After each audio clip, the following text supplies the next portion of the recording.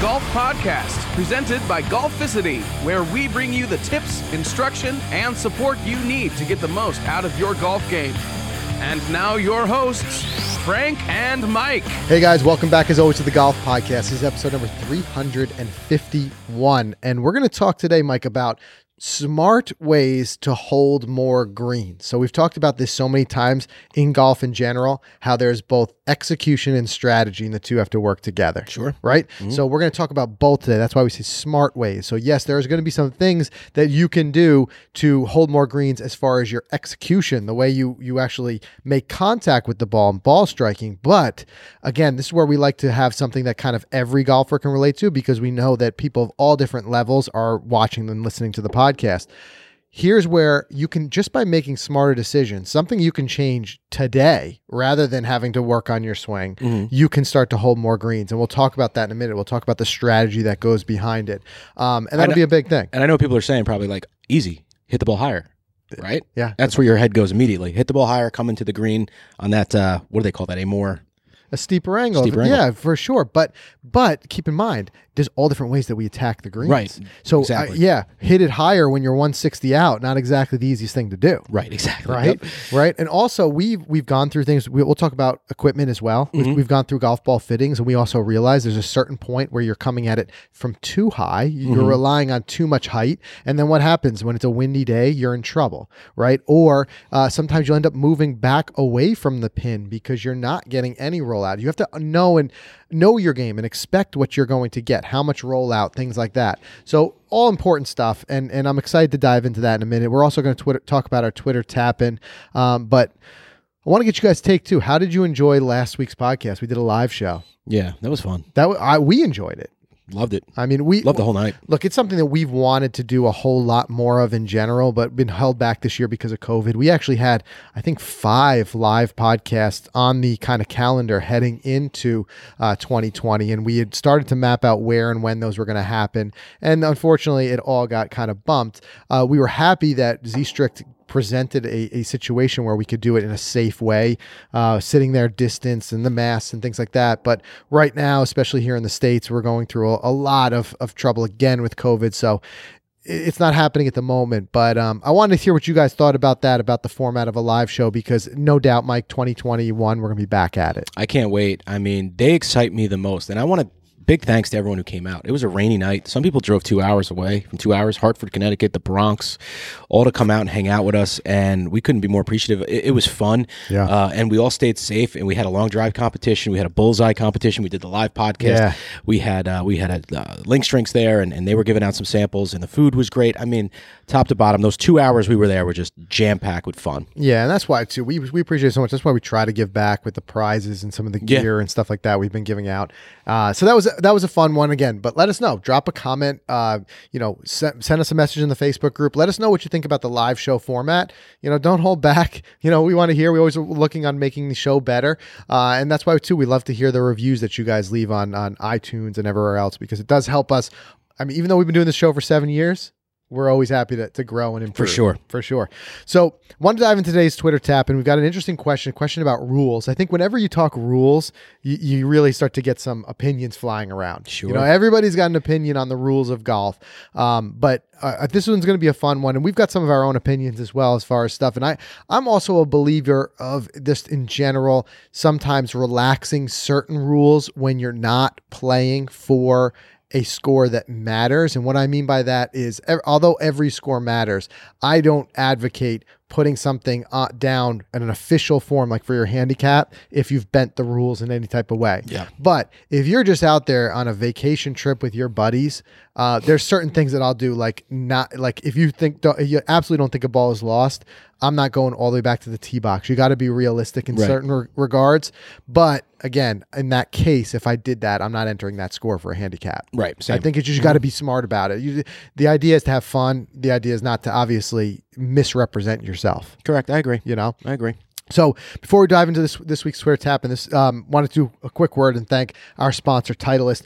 Guys, just when I thought that I couldn't get more out of my TS2. I mean, if you guys watch some of the videos, you know that I love the TS2 because it was such a forgiving club that I was getting more distance out of, and that gave me the confidence to really go after it. So as we went to our fitting for the TSI line, I said, I'm really not going into this with too high hopes, Mike, because I'm like, how is it that it's going to outperform my TS? Right. And it just absolutely surprised me. And I think that's a general theme we're hearing from more and more people. As a lot of you message us as you go out and get your fittings, very similar sentiment that the TSI really is this leap forward. And it's the TSI line of drivers. It represents the best in Titleist's peerless pursuit of speed. They continue to invest in the minds, materials, and technologies it takes to push the boundaries of speed while sacrificing nothing when it comes to performance. It's built on breakthrough technologies that was first rolled out in the TS line. The new TSI series is more than an extension of the franchise. It's an investment in your game, and it'll pay off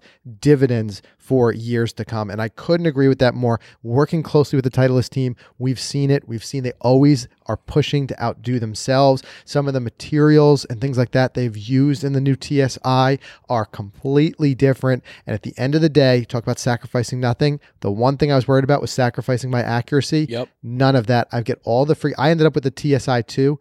All the same forgiveness, but I'm getting a bit more ball speed, which is translating to a few more yards, and that's all I can ask for.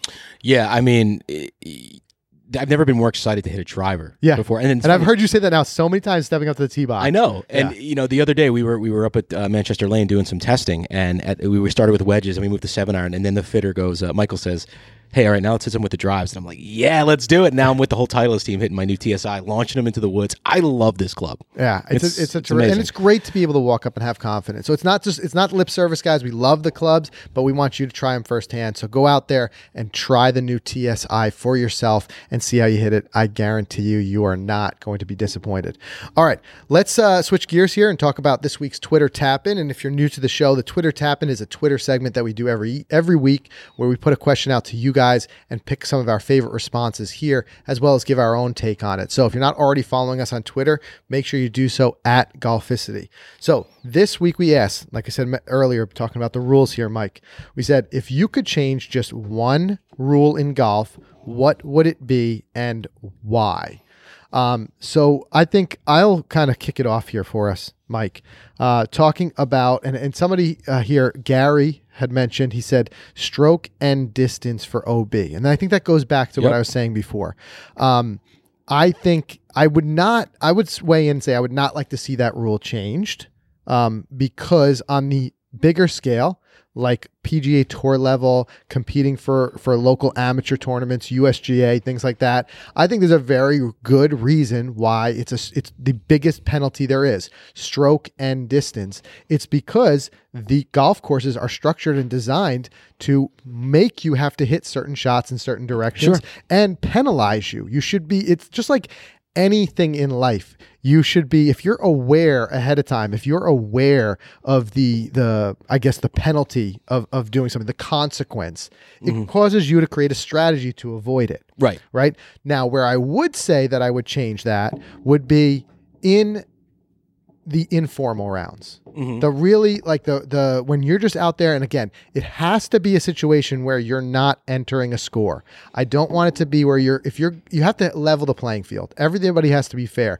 If you're either in a local tournament, if it's just a handicapping thing where you need to be able to make sure that you are entering a good handicap for others, for eventual events, in that case, I don't think there should be any bending of the rules. However, as Mike, quickly, you running out of a charge? You running out of juice on that? No, I'm back. I'm good. There you go. So I think, kind of catching back up on what I was saying, is that in order, if we talk about pace of play, I think if there was ever a time, if it's a mutually agreed upon within your foursome for certain situations where if it ends up OB, especially if it's something that off the tee you're not sure, but that's where you can hit a provisional. I think that's going to be the argument that everyone's going to say. But to keep things moving, in certain cases, I'm okay with taking away the stroke and distance and just making it a stroke. I would even almost be willing to say, make it a 2-stroke penalty. Yeah, I like that. And say, drop the ball here rather than going back to the tee box. But again, I know speeds the game up. A lot of people could argue against that. They could say, well, Frank just hit a provisional and it'll take care of that time. Again, that's why I would not change this rule in any way in the real, competitive golf. It's just that idea of saying when the game's informal, keeping it friendly, keeping it fun, and keeping it moving, especially when you guys mutually agreed upon that the score is not the ultimate determiner of how the day went for everybody. Correct. Yeah. How about yourself, Mike? Well, let me run through some of these. I want to, there's so many good ones. First, my rule change would be if you end up in one of my divots, you get a free stroke on that hole. Yeah. Deal? Not only a free drop, you get an actual stroke taken off your score. Taken off the card because I Mike's feel bad divot. for you. Yeah. But I was looking for the one. Someone was talking about the Bryson rule. Here it is. Keith Spoelstra. I want to get these names right. He says the hashtag Bryson rule. If your tee shot is clearly in play but you can't find it, you shouldn't be penalized for it. Most of us weekend hackers have this happen at least once around. Totally agree. Especially if you're in the fall in the Northeast. Right. You know, how many times have you lost the ball in clear sight? Plain, fairway. Yeah. Right? I saw a hilarious Instagram this morning. I think it was Golf Ball had it out, and this golfer had a cordless weed blower. I mean, a leaf blower, and he just showed how he blew off all the leaves, and there it was his ball. And I think the game itself, when you're played at the high level of the game, whether that be the PGA Tour, where we saw that at the Masters with Bryson, we were saying that his ball would have been found if there were people in attendance watching, Right. because undoubtedly they would have saw where it landed, they would have stood around it. Or if you're playing with like a 4 caddy who's going to be out there and find it, it is one of the most frustrating things in golf to lose a golf ball to nothing. And it is something that can easily happen, especially with the new adjustment of the rules where it's 5 minutes to find your ball and then it's a lost ball. And then again, you got to go back to the tee box, it's stroke and distance. So in a lot of ways, I agree. There's got to be some sort of leeway there if it's obvious. And I mean that if there's no hazard around, if there's no even potential that it could have went anywhere. A perfect example of this was when we played Skyview, right? We all tee off and I hit the ball and we're all joking, be like, nice, can't lose that one, because we were worried about losing them because there were some deep roughs and stuff like that out there. I'm like, it's right there just off the fairway to the right. There was nothing. There was nothing else. This was on the 18th hole. Right? Because it had happened to me earlier and we thought someone might have picked up my ball. Right. Tight golf course, sometimes that happens, right? But in this case, nothing there. It's the most frustrated I've ever seen you. I was like, there's no way, there's no water, there's no woods, there's just ground. Poof. And it was gone. And we're walking around, I'm frustrated. Now the people on the tee box behind us, now 5 minutes or no 5 minutes, they're like, come on, they want us to get going. So we're rushing, and it's just like, I'm not going back to the tee box to hit another one. I never would have hit a provisional because we all agreed the ball was right there, just off the fairway. But between the leaves and the heavy rough, it couldn't be found. It's just probably just sitting there. Yeah. But in the end of the day, it would be a penalty. And in that case, I think the kind of the informal thing you and I always play is we say, just drop it here and take a stroke. Right. So you still end up penalized for something that I kind of agree you shouldn't really be penalized. Yeah. I mean, I don't think you should be, especially us at the amateur level. Yeah. When you can't find the ball, it's in bounds. But maybe on the flip side of that, someone can argue it and say, well, if it's not there, then obviously something happened. You could have hit a rock. It could have went into the woods. Yeah. So if you're going to drop, then I'm but cool in with that it, but case, just there was penalize no yourself. woods or In that anything case, for I know. 40, 50 yards. I know. Right? I know. So, but I mean, it's just a tough one. It's a very tough one because there's so many, golf is played on so many different venues. Obviously, there's so many different possibilities of things that can happen that it's hard to create one blanketed rule. But anyway, let's just run through a couple of other these. I think a big one that I see coming up over and over again. Relief from divots. Relief from a divot. Yep. Trevor says it. Why he's a divot relief. Why get penalized for a good shot into the fairway? A ball in either direction would not affect the next shot, which is true, kind of just moving it out of the, but I guess the golf purists will say, look, it's play it as it lies. But Yes and no. it's a tough one. That's a tough Yes one. I and no. kind of like the idea of moving it out of a divot. But can't you tie a ball in the divot similar to winter rules when your ball's plugged? Yeah, I mean, Lift clean in place. I guess any course could enact a lift clean in place. Local rule. Yeah. Like let's say that they had a particular divot problem, like Mike can play there the day before, right? The day after Instead Mike of shutting plays, down, they just throw out. right? It's lift clean in place. A local rule. I guess you could do that, but I think generally speaking, I mean, we see the pros. I saw one Rory hit the other day. It was like he was in a divot, and it was like it didn't even affect him at all. Yeah. So of course, you're gonna make that argument, be like, yeah, guys, a well struck ball, it shouldn't matter because you're gonna hit the ball first or whatever. But again, we're not all Rory McIlroy. Yeah. So some of us need all the help we can get. And yeah, we feel like, as Trevor was saying here, why am I being penalized for putting a ball into the middle of the fairway? And it just so happened to roll into this guy's divot. Right. Yeah. So it's a good one.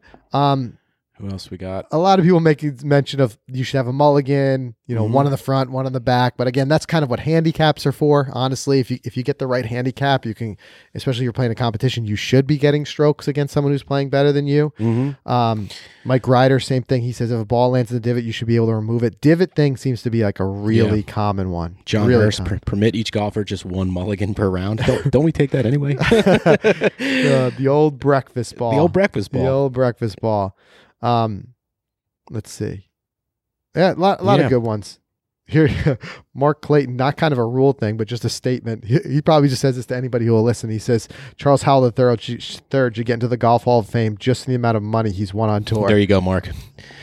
I think that's one we can all kind of get behind. That guy has been a consistent, top 20, top 10 guy for as long as I can possibly remember. Yeah, Chucky Triple Sticks, absolutely. That's it. And Cannon says we should be able to use training aids on the golf course. Just drop an alignment rod down in the middle of the fairway.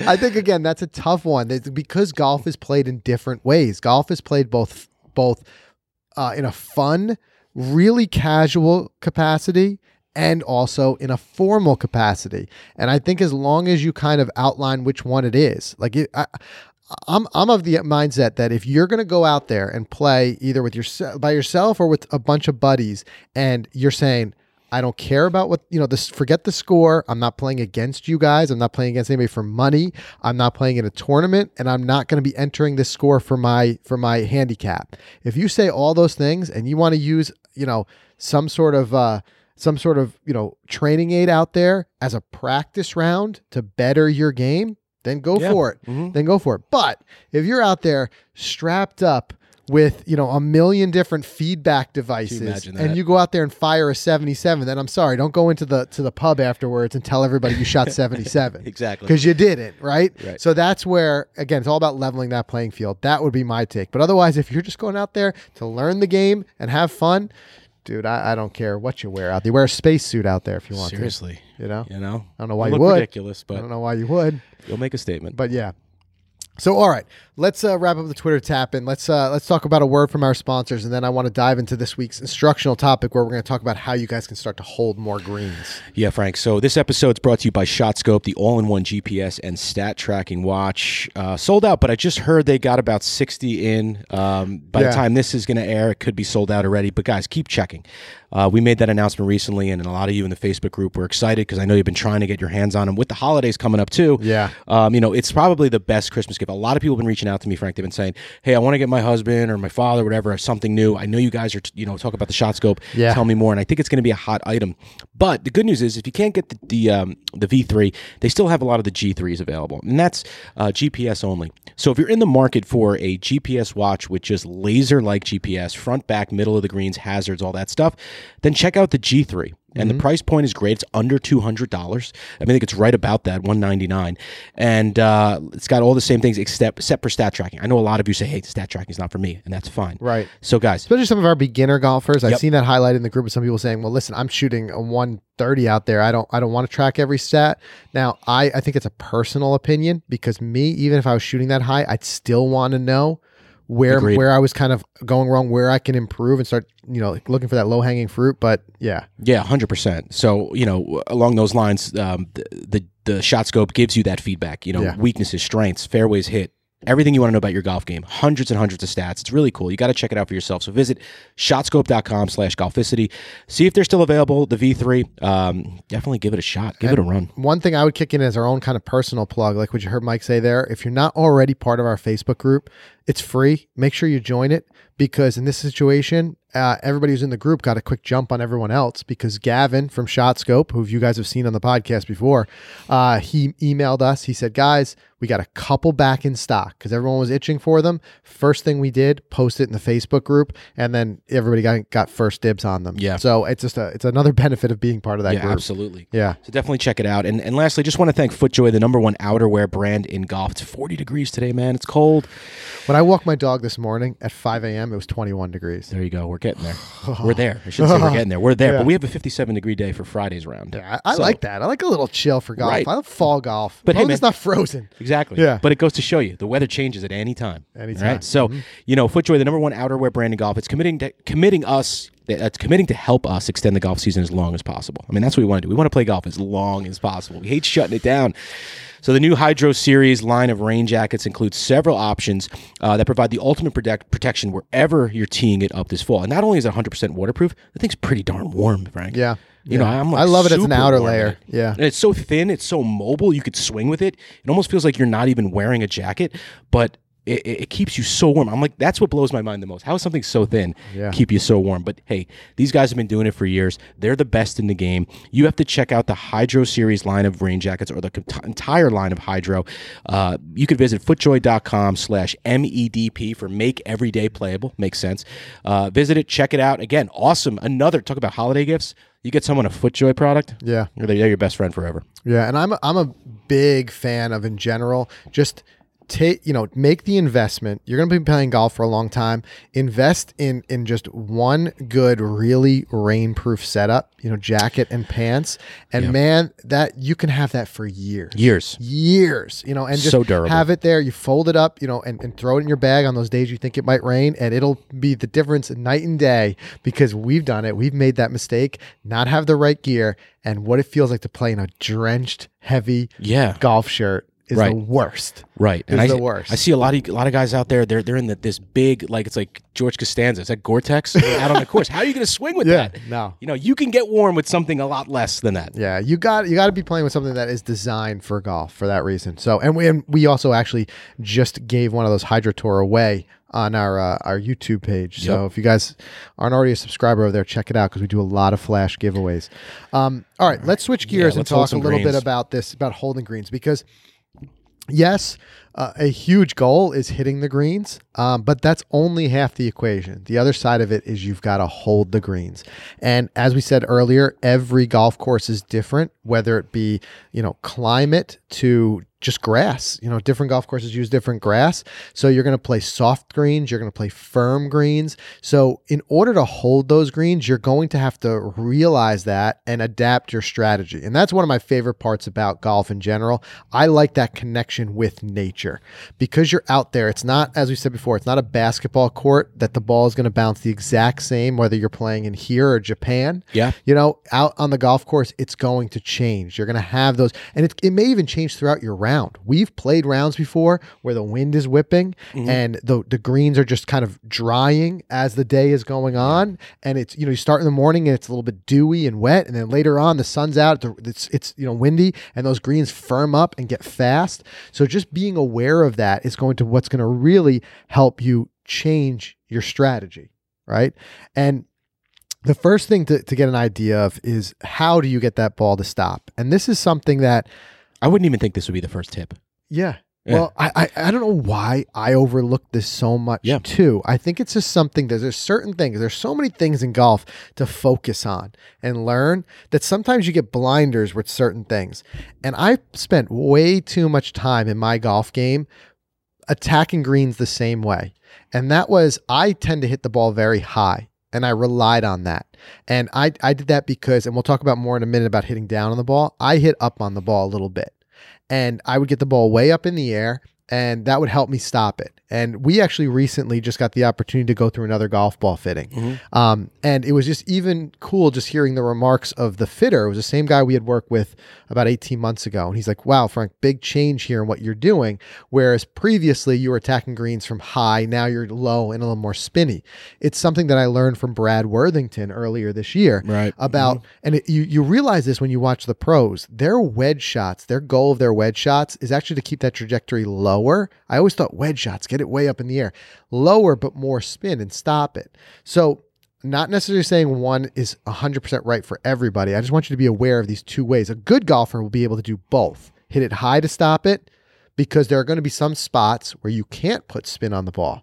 So if you're in bunkers, like fairway bunkers or deep rough, where there's a lot of stuff, whatever that may be, grass or whatever, between the club and the back of the ball, if you can't easily access that back of the ball, you can't get a lot of spin. Yeah. So you do have to use loft. But the two ways to get your ball to stop, loft and spin. Yeah, watching the Masters this last weekend, I hold my breath when these guys hit their chip shots to the green because they attack the pin at a hard line drive that if that thing doesn't check up and stop, it's gone. Yeah. And it's amazing. It is amazing. But it's just because they know that they can have the confidence that ball is going to check. Yeah. Which is why we'll talk about equipment too in a moment, because that's a big piece of that. But those guys are also smart, and you'll see if they'll adapt their strategy as the tournament goes on. We saw with the Masters, it started off wet, slow. And soft. Mm-hmm. Then it started to, and that's why guys were going low. Right. DJ aside, that guy is just, a superhero. The guy's inhuman. Like when he's definitely playing a robot. We were saying how he's like playing a video game out there. But you saw these guys as those greens. That's one of the big defenses that Augusta has is the difficult greens and those runoff areas. That as that started to firm up, and these guys, if they weren't hitting their spots, you saw it just running off the back of the green into the water, whatever it may be. So, but that's a big thing. But just understanding that the two ways you can get that ball to stop is either spin. That it the actual backspin of the ball is causing it to bite on the green and stop, or loft. As you come in from a higher and higher angle of attack, that ball is going to have more of a propensity to stop where it is. So if you do a golf ball fitting, that's one thing that they're going to look at, because different golf balls are designed to fly different trajectories. Mm-hmm. So we did that with Titleist. So the AVX would be the lowest flying, the X was the highest kind of flying. Yep. And it depends. That doesn't mean one is right or the other. It depends on what you need. What's your natural trajectory, and do you need a little more height or a little less? And that's where you can kind of work in. So that lends itself to the first thing is changing your golf ball. And I think that was a perfect point you made, is saying these guys have confidence it's going to check. Mm-hmm. Right. So one thing that we've learned a lot through the years of playing different golf balls is that some of these balls that are meant to be kind of like distance balls and like a lot of the 2-piece balls and the that type of golf ball that's you're going to naturally feel it to be a little bit harder. It's going to be they have less soft cover. You guys know what I'm talking about. If you play different types of balls, you know what I'm talking about. But those tend to not check up as much because they're not spinning as much. Mm-hmm. So you do in those cases have to often rely on hitting it higher, which fine. There's golf balls for different budgets, and I understand all that. But I think what's more so important is being aware of it. What can your equipment do? If your equipment is not something that has the ability to check, then you just need to adjust your strategy and understand, I've got to hit this ball higher. Yeah. Now, my personal opinion would be and again, I'm very sensitive to budgets. I understand there's also some great golf balls in that mid-range budget kind of area, a price tag, but I would invest the extra $1 a ball or whatever for that ability to know that my ball can do what I need it to do. So I'm not too much of a one-trick pony of having to hit it one way. It's the most important piece of equipment in the bag. It is. It's the only piece of equipment you use overlooked on every shot. Yeah. Is the ball. Right. We don't think of it often as equipment, but this is where too, and we do get, people asking us in DMs and stuff like that, be like, would they, like, for instance, I'll just use the Pro V1 because that's what I play. But again, opening up to the broader, every golf ball manufacturer makes a premium ball, right? And that premium ball is going to get their most technology and it's going to have that most ability. Some people say, well, I'm not that great of a golfer yet, so why would I spend the money on that premium ball? And the reason that I would come back to that with is saying, because in those situations, no matter who you are, you're going to get faced with things like a 50-yard wedge shot. You're going to get faced with a 20-yard chip shot. If you know that ball can check, you can try to play that shot. Right. If that ball can't do it, then you end up not learning the shot because you end up saying you have to hit the ball higher to stop. You just can't rely on it. So, or in those instances when no matter what kind of golfer is, we all hit good shots of once in a while. Absolutely. Right? Even a blind squirrel gets a nut once in a while, right? So in those cases that if you did hit that great shot, wouldn't you want to know that the ball's going to work? Right. Right? But there's certain balls that just aren't spinny enough. They're not going to do it. They're not going to spin. They're going to like a rock. They're just going to kind of skip off the green. So that would be my reason of saying, take a hard look at your equipment and see, can you just make a slight adjustment? even if it's going, from the most hard, kind of like distance kind of ball, just doing one step up to something that has a little bit more spin characteristics, Right. it might change things for you. I'd say give it a shot. I mean, my least favorite answer when I ever ask somebody what ball are you playing is whatever I find in the woods. Yeah, a lot of people say that. And I'll right. tell you, the one word that our fitter Mike kept coming back with during the ball fitting last week was confidence. Yeah. When you stand over a golf ball, there's something about it. And I'm not knocking the brand. I'm just, the first one I could think of is Callaway Chrome Soft. If I'm standing over that ball in my yard, chipping in the backyard, there's a different feel of confidence than when I'm standing over the ball that I know I'm fitted for. And I know we've talked about this a lot. Because every golfer's different. Every golfer's different. So I know that I'm fitted for that Pro V1X. I know that's my golf ball based on countless swings and spin dissection of the way I interact with the turf. I know that if I can hit that shot the way the pros did on line drive, I have a little bit of comfort that it's going to stop. But just a little bit. But I'm working on getting it there. Yeah, and you know what? If you do, I made this switch about 2 years ago. I went from playing every golf ball to just trying to hone in on just one after that fitting, right? When you do, you will see a shift that changes in you because you'll start to get a familiarity, right? It's no different than if I jumped in your car and tried to drive it. It's still a car. I could drive it, but I might not be as familiar, right? When confidence comes largely from familiarity, especially in those short scoring opportunities around the green, chips, wedge shots, putts, right? If you're constantly changing your ball, you're going to have to always be adjusting. It's going to feel a little different. It's going to come off the face. It's going to come off the putter face different. There is a huge shift that happens when you just start playing the same golf ball and you start to get this feel like you become a relationship with that golf ball. It's why the tour pros don't change their ball that often. Even when, a similar, like it might be, just the new version of a ball comes out. Sometimes they'll take a couple practice rounds with it before they make the adjustment. They're not going to do it before a big tournament often because there's the familiarity. So just do that. I mean, I get it. We all kind of do it. We find golf balls in the woods, but if you do, what I would say is start to try to find an err on like finding one you like and staying consistent. If the price is a problem, it might be a good idea to buy second chance balls. But the shift you're going to see is going to be when you start playing the same ball. Yeah, and I'd say if you struggle like me, I struggle with feel.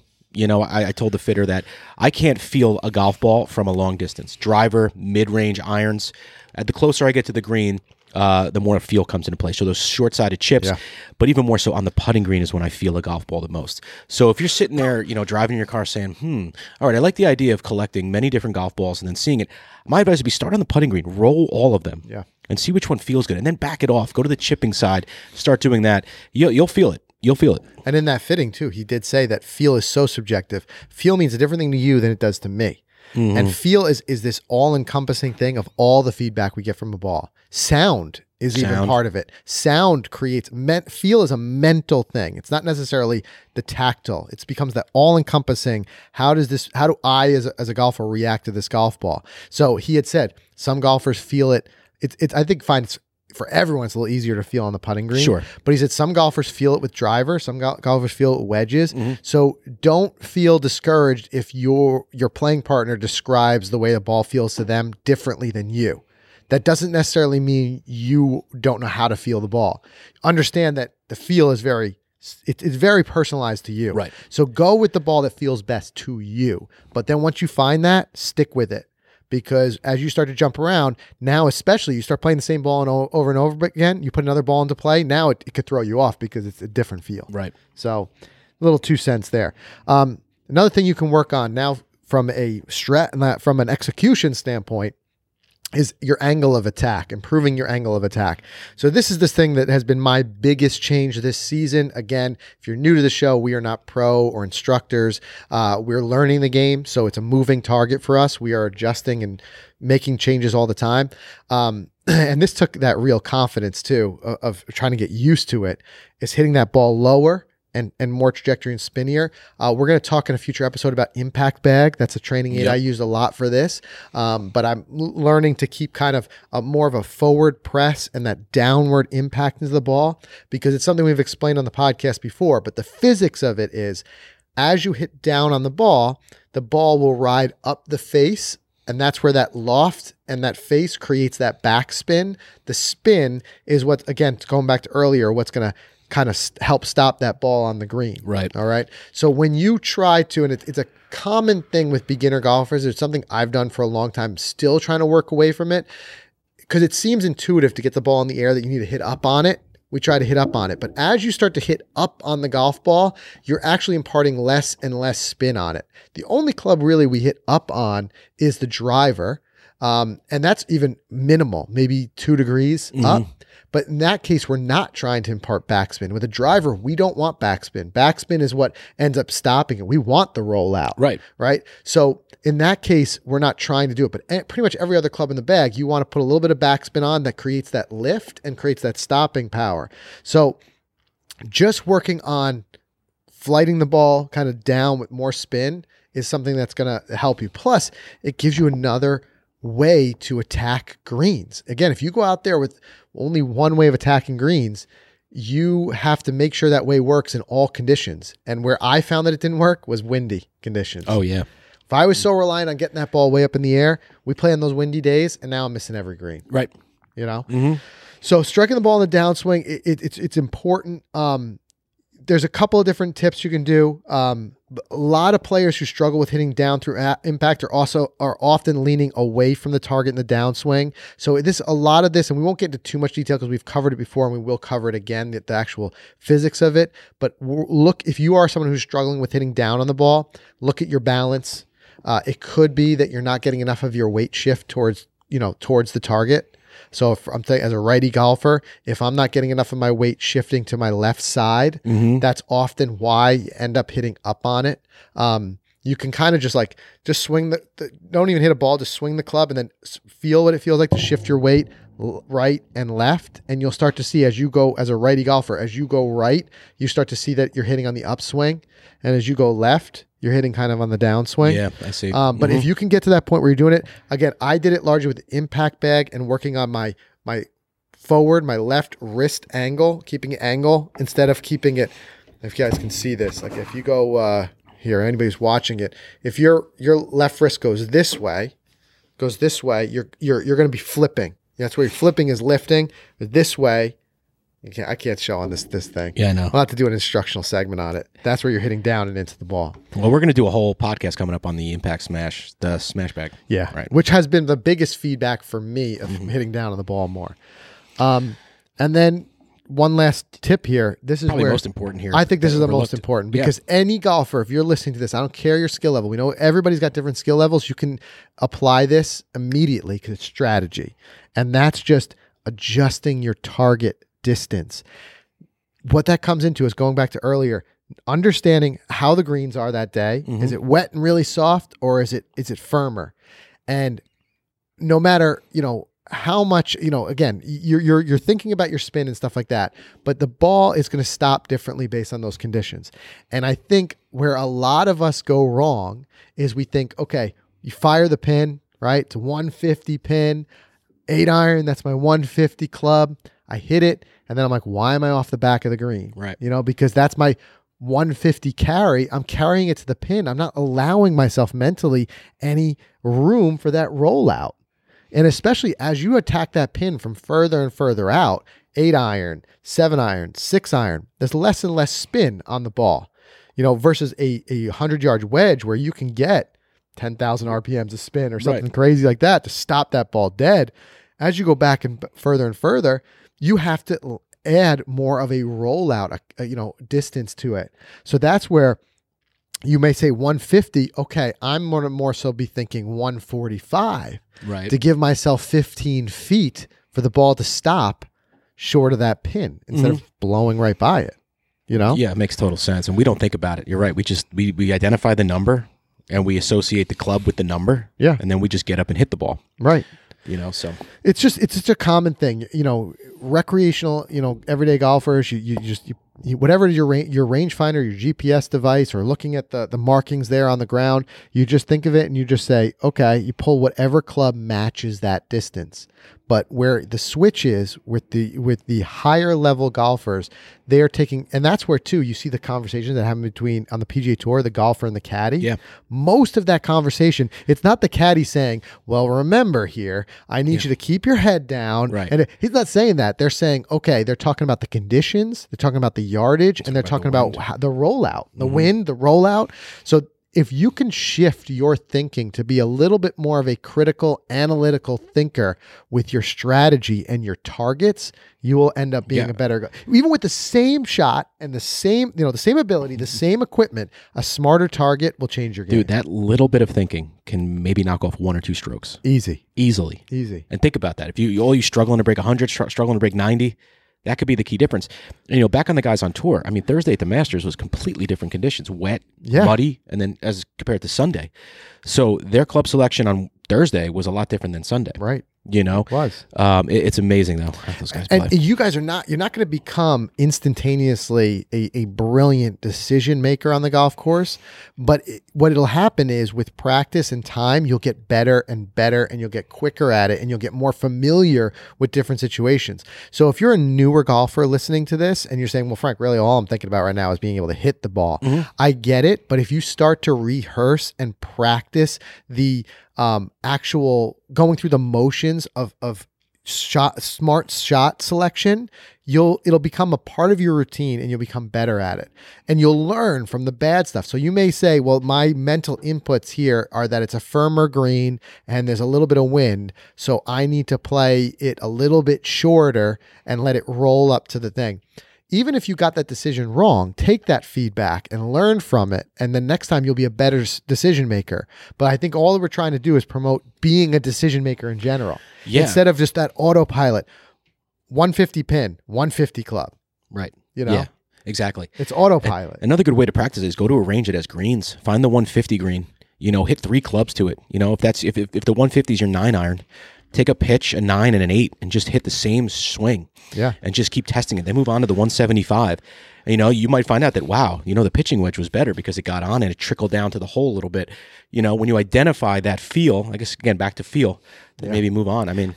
Yeah, and it's a big thing that the pros are doing. When they go to the range, they're not often, but right before a round, they're not really working on things. They're more so getting the conditions of the day. They're getting the wind, how the ball is carrying that day. They're taking a look at the range and how things are kind of rolling out, and they're using that to make their decision making once they hit the golf course. There you go. So again, just kind of to recap, first, taking a hard look at, well, first of all, understanding the difference of stopping the ball with height and with spin, then taking a hard look at your equipment. That could be the ball. One thing we also didn't discuss was things like your wedges. Are your wedges worn out? Because the other side of that equation is the grooves. I love playing with good golfers because we learned something. We had the opportunity to play with Greg Angelillo the other day, who is a club champion at two different clubs. Amazing exclusive golf courses. I mean, this guy knows what he's doing, and picking his brain. Now, this might not be something you need to do as aggressively as he does, but like the tour players, he changes his wedges out 4 times per season. Now, he's playing a ton of golf. And I'll competitive give you golf. that. Competitive golf, yes. He's trying to make the U.S. Open. He's doing like qualifiers. Exactly. And stuff. Yeah. But it proves the point that if you're playing, maybe you're not changing your wedges 4 times a year, but if it's been 4 or 5 years since you changed your wedges, maybe it's time to take a look at that, because as those grooves get worn, you have less ability to use spin. So understanding spin and height, as well as the ball, also changing that angle of attack, learning to hit more down on it, putting more spin on it. A great benefit we have is a lot of us have access to launch monitors, which was not as widely accessible a couple of years ago. Might be going to some ranges that have them, practice facilities where you can actually start to look at your spin numbers and work on improving that. And you can work with a coach on that as well. And also just smarter target distances, which just come from practice. Practice it and you'll get better. Yeah. And, I want to challenge everyone out there. I want you to try to put some of this stuff to work, and send us a note, DM us, email us, podcast@Golficity, put it in the comments on the video on YouTube of this episode, whatever. Even if it's not tips 1 and 2, even if you say, no, I'm not changing my ball, or I'm not going to learn how to swing down on a ball overnight. But even if you take tip 3, I just want to hear, did it work? Did you have some better shots out there? Did you have the best round you've had in weeks? I just want to know. Or was it terrible? Was it, guys, you threw me way off, I was hitting everything? I'd love to hear the feedback. Yeah, and if you've got one of those kind of pat yourself on the back moments where you're like, you know what, I'm really proud of myself with the decision I made there. that would love. I'd love to. I want to hear it. I'll read it here on the show. You know what, guys? For It sure. was a 150 pin, and again, I keep using that same round number. Be like, but I knew the greens were firm that day, and I said I hit one less club, and I hit the front of the green and let it roll back to the pin. It was a great feeling. And my GIRs went up by 20% or whatever, something like that. That's what I want. Something like that. I mean, that's great stuff. It really is, and that's where you start to enjoy the game even more because you're out there and you feel like I'm actually getting better, becoming a smarter golfer. Bingo. That's a real key. So that's everything we have for you guys this week. You can get to the show notes as always by going to golficity.com/episode 351.